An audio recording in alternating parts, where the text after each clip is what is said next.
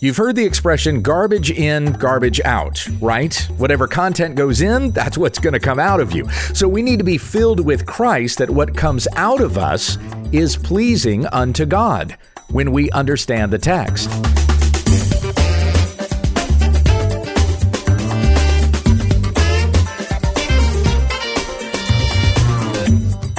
This is When We Understand the Text, a daily Bible commentary to help encourage your time in the Word.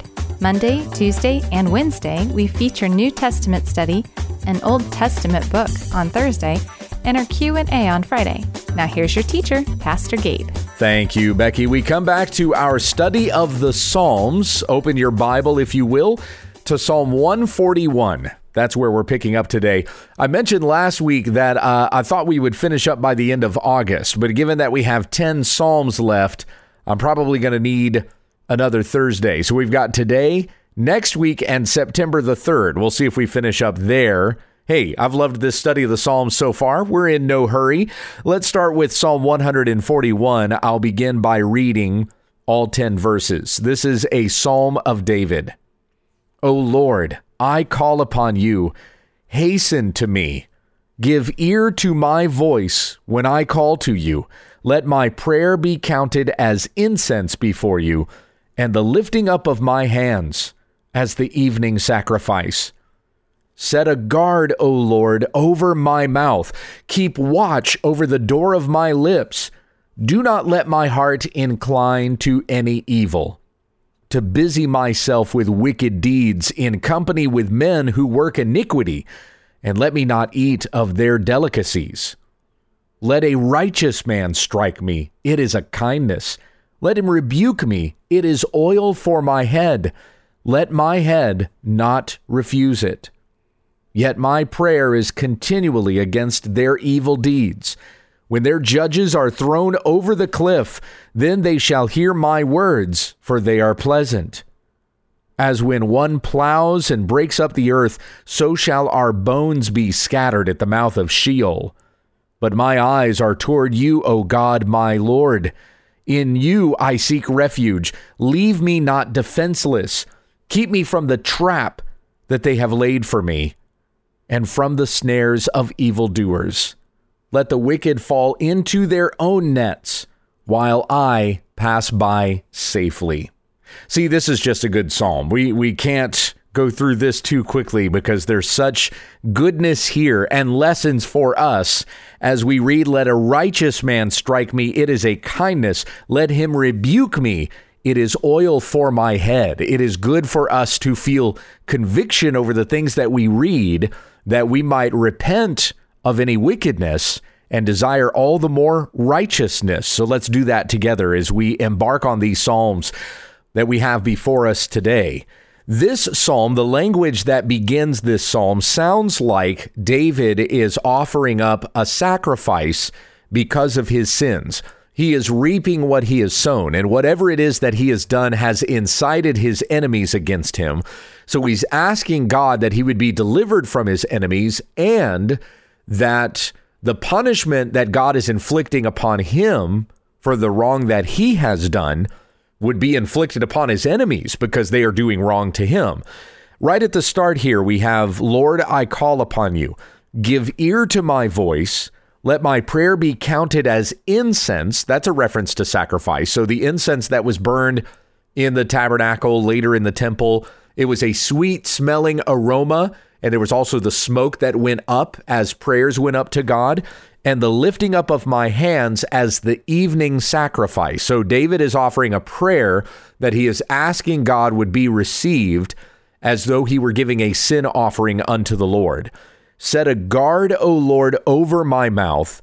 Keep watch over the door of my lips. Do not let my heart incline to any evil. So there seems to be an indication that David has said something that has incited his enemies against him. So he's probably sinned with his words, and out of the overflow of the heart, the mouth speaks, as Jesus says in Matthew chapter 12. And so hence why David asks that a guard be put over his mouth and let my heart not incline to any evil, because what's in his heart is going to come out of his mouth. So do not let my heart incline to any evil, to busy myself with wicked deeds, in company with men who work iniquity, and let me not eat of their delicacies. We still have a reference to mouth there. So whatever goes in, if I eat the food of wicked men, then what's going to come out of me is wickedness. Perhaps you've had someone say to you, garbage in, garbage out, right? My grandmother used to say that to me. So she was telling me, whatever you consume, that's what's going to come out of you. If you are around people who are cursing, well, you're going to start cursing. If you watch a lot of bad TV shows and movies where there's foul language in it, then that's what's going to go into you, and that's what's going to come out of you. Garbage in, garbage out. And that's kind of what David is talking about here. Let me not keep company with wicked people and eat of their delicacies, because then what's going to come out of me is wickedness. Set a guard, O Lord, over my mouth. Keep watch over the door of my lips. When I was in Christian radio, we had a saying, and that saying was this: the mic is always hot. And I applied that principle when I had a band. I had a Christian band, and we would travel around. I imposed that upon my band as well. The mic is always hot. What does that mean, that the mic is always hot? It means that you should always assume your mic is on. And whatever you say, people are going to hear it. So don't speak in such a way that you're going to embarrass yourself, or you would be ashamed of something that you say. Always assume that the mic is hot.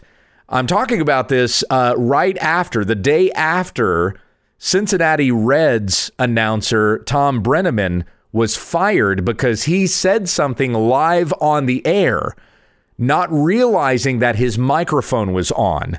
And because of his foul language over the air, he actually used a gay slur. And that's what he got fired for. I mean, that's like an unpardonable sin in our secular culture. So he's probably been let go as a Reds announcer, and he may never return to the microphone, at least not as an announcer for the Cincinnati Reds again. Anyway, so he just did not realize that his microphone was on. And he said this word that he later apologized for. And, you know, it was your typical superstar apology. When they say something like, this isn't who I am, it's not me. Okay, well, if it's not you, then why were you saying that? And why did an open mic happen to catch you saying a word that you claim you don't regularly use? Anyway, when I heard about that story, it just came back to mind again. The saying that we had in radio, the mic is always hot. And again, as I said to my band, the mic is always hot. And as Christians, we should be imploring this principle in all that we do. The mic is always hot, because God always knows what it is that we say. Just last week, we were reading from Psalm 139, and it's in verse 4, where it says, even before a word is on my tongue, behold, O Lord, you know it altogether. God knows even our thoughts.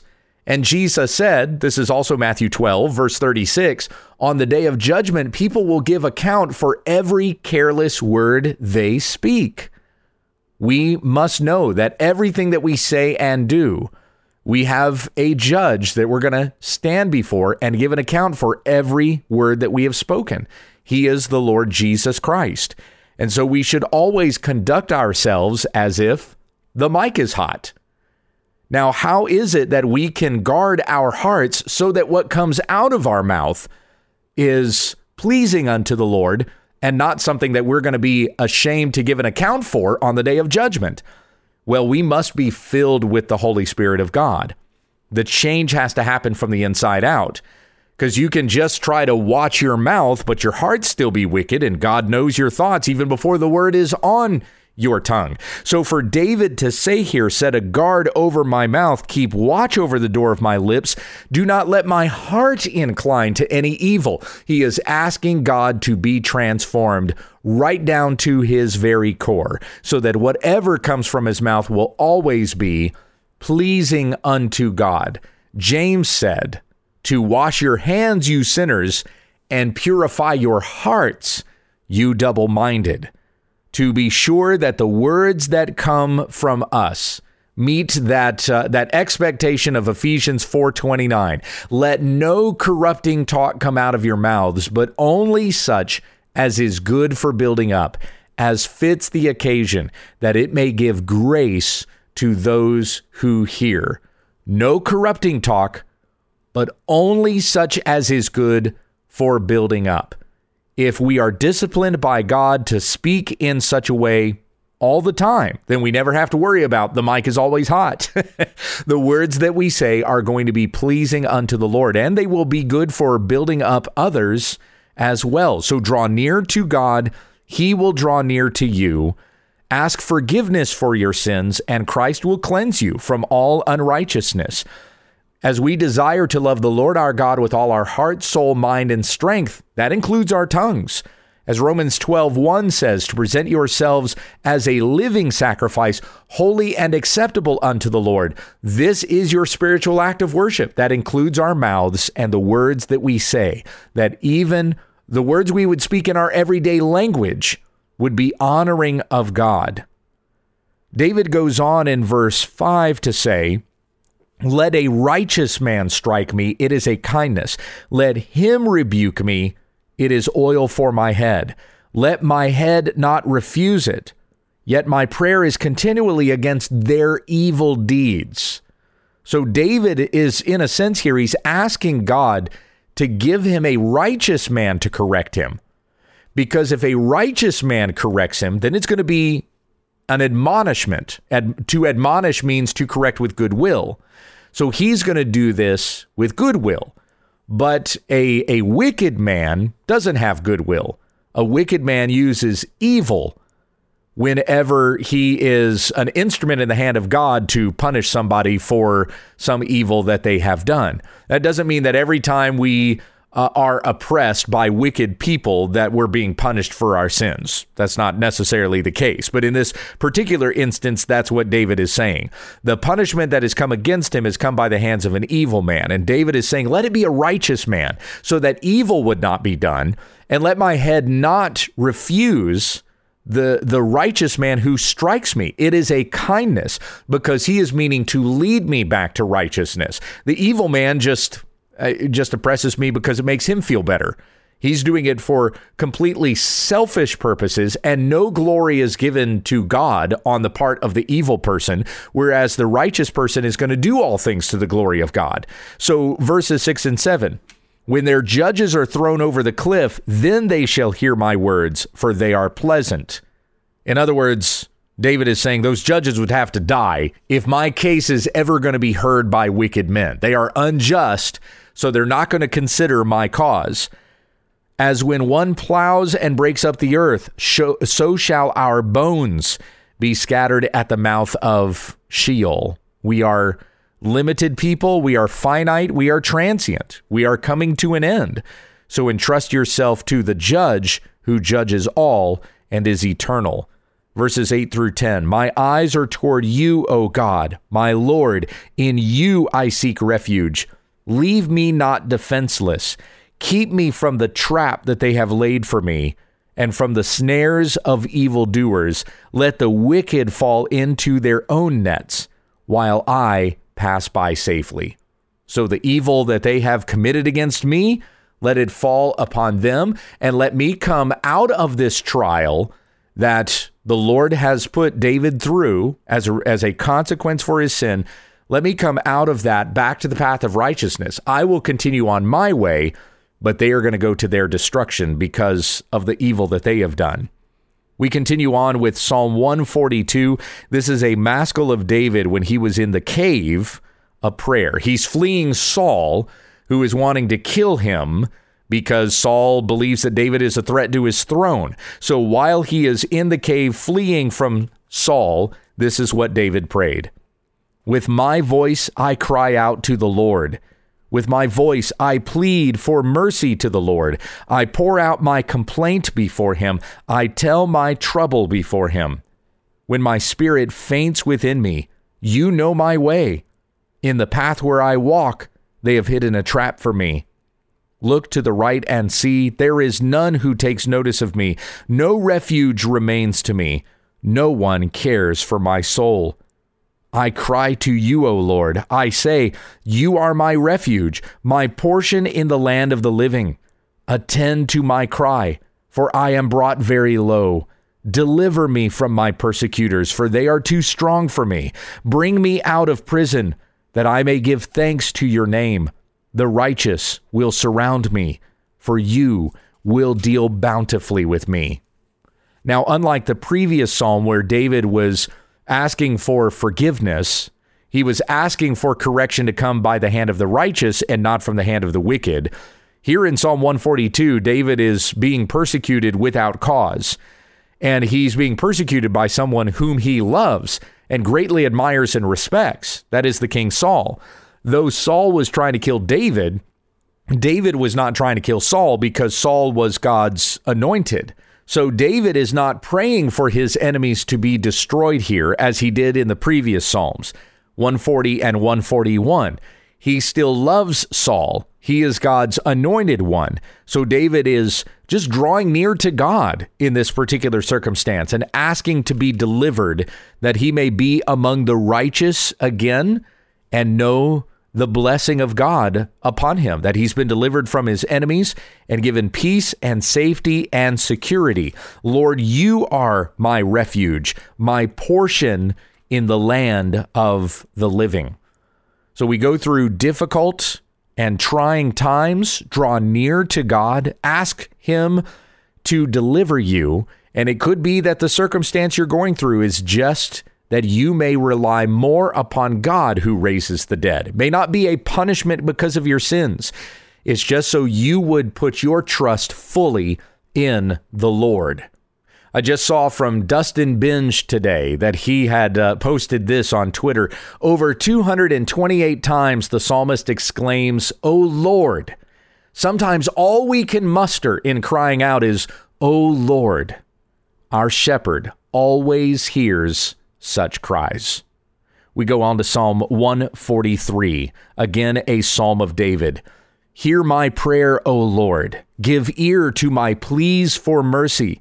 In your faithfulness, answer me in your righteousness. Enter not into judgment with your servant, for no one living is righteous before you. For the enemy has pursued my soul. He has crushed my life to the ground. He has made me sit in darkness like those long dead. Therefore my spirit faints within me. My heart within me is appalled. I remember the days of old. I meditate on all that you have done. I ponder the work of your hands. I stretch out my hands to you. My soul thirsts for you like a parched land. Answer me quickly, O Lord. My spirit fails. Hide not your face from me, lest I be like those who go down to the pit. Let me hear in the morning of your steadfast love, for in you I trust. Make me know the way I should go, for to you I lift up my soul. Deliver me from my enemies, O Lord. I have fled to you for refuge. Teach me to do your will, for you are my God. Let your good spirit lead me on level ground. For your name's sake, O Lord, preserve my life. In your righteousness, bring my soul out of trouble. And in your steadfast love, you will cut off my enemies, and you will destroy all the adversaries of my soul, for I am your servant.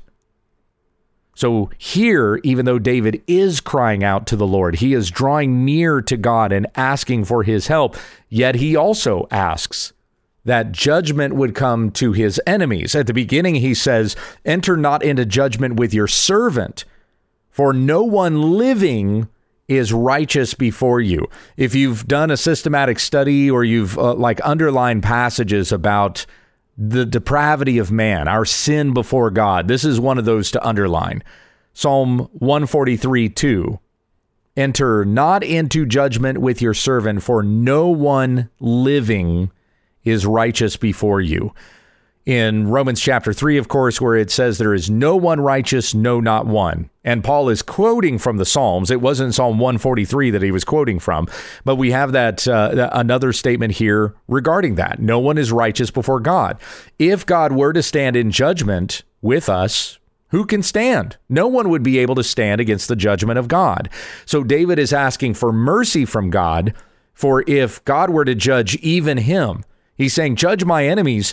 If I were to be in judgment, I would not stand any better than my enemies stand. So may God be for his servants, but against his enemies. The enemy has pursued my soul. He has crushed my life to the ground. My spirit faints within me. I remember the days of old. I meditate on all that you have done. I ponder the work of your hands. So David is content with the Lord, and he knows that the Lord will rescue him because he looks back and sees the faithfulness of God throughout the years, throughout the ages. And we have that same comfort and that same assurance. We know that God is for us, that he will forgive our sins, and he will deliver us out of the trials of our present, because we see that he has done so for his servants throughout Scripture, throughout history. We have no reason to despair. Trust in the Lord, and he will deliver you. I have fled to you for refuge, David says. Teach me to do your will, for you are my God. Let your good spirit lead me on level ground. For your name's sake, preserve my life. In your righteousness, bring my soul out of trouble. And indeed, it's in 1 John 2:12 where we read, your sins are forgiven for his name's sake. Heavenly Father, thank you for your word today, and I pray that these words are a comfort to us today, that we receive discipline when it is warranted, that we would pray for your righteousness, that we would cling to Christ. We ask that you guard our lips. Let us not take in anything wicked and therefore produce wickedness, but let us feed on the word of God, and then what is produced from us will be righteousness as we walk in the righteousness of Christ for his name's sake. It's in the name of Jesus we pray. Amen. This is When We Understand the Text with Pastor Gabe Hughes. There are lots of great Bible teaching programs on the web, and we thank you for selecting ours. But this is no replacement for regular fellowship with the church family. Find a good, gospel-teaching, Christ-centered church to worship with this weekend, and join us again tomorrow as we continue our Bible study when we understand the text.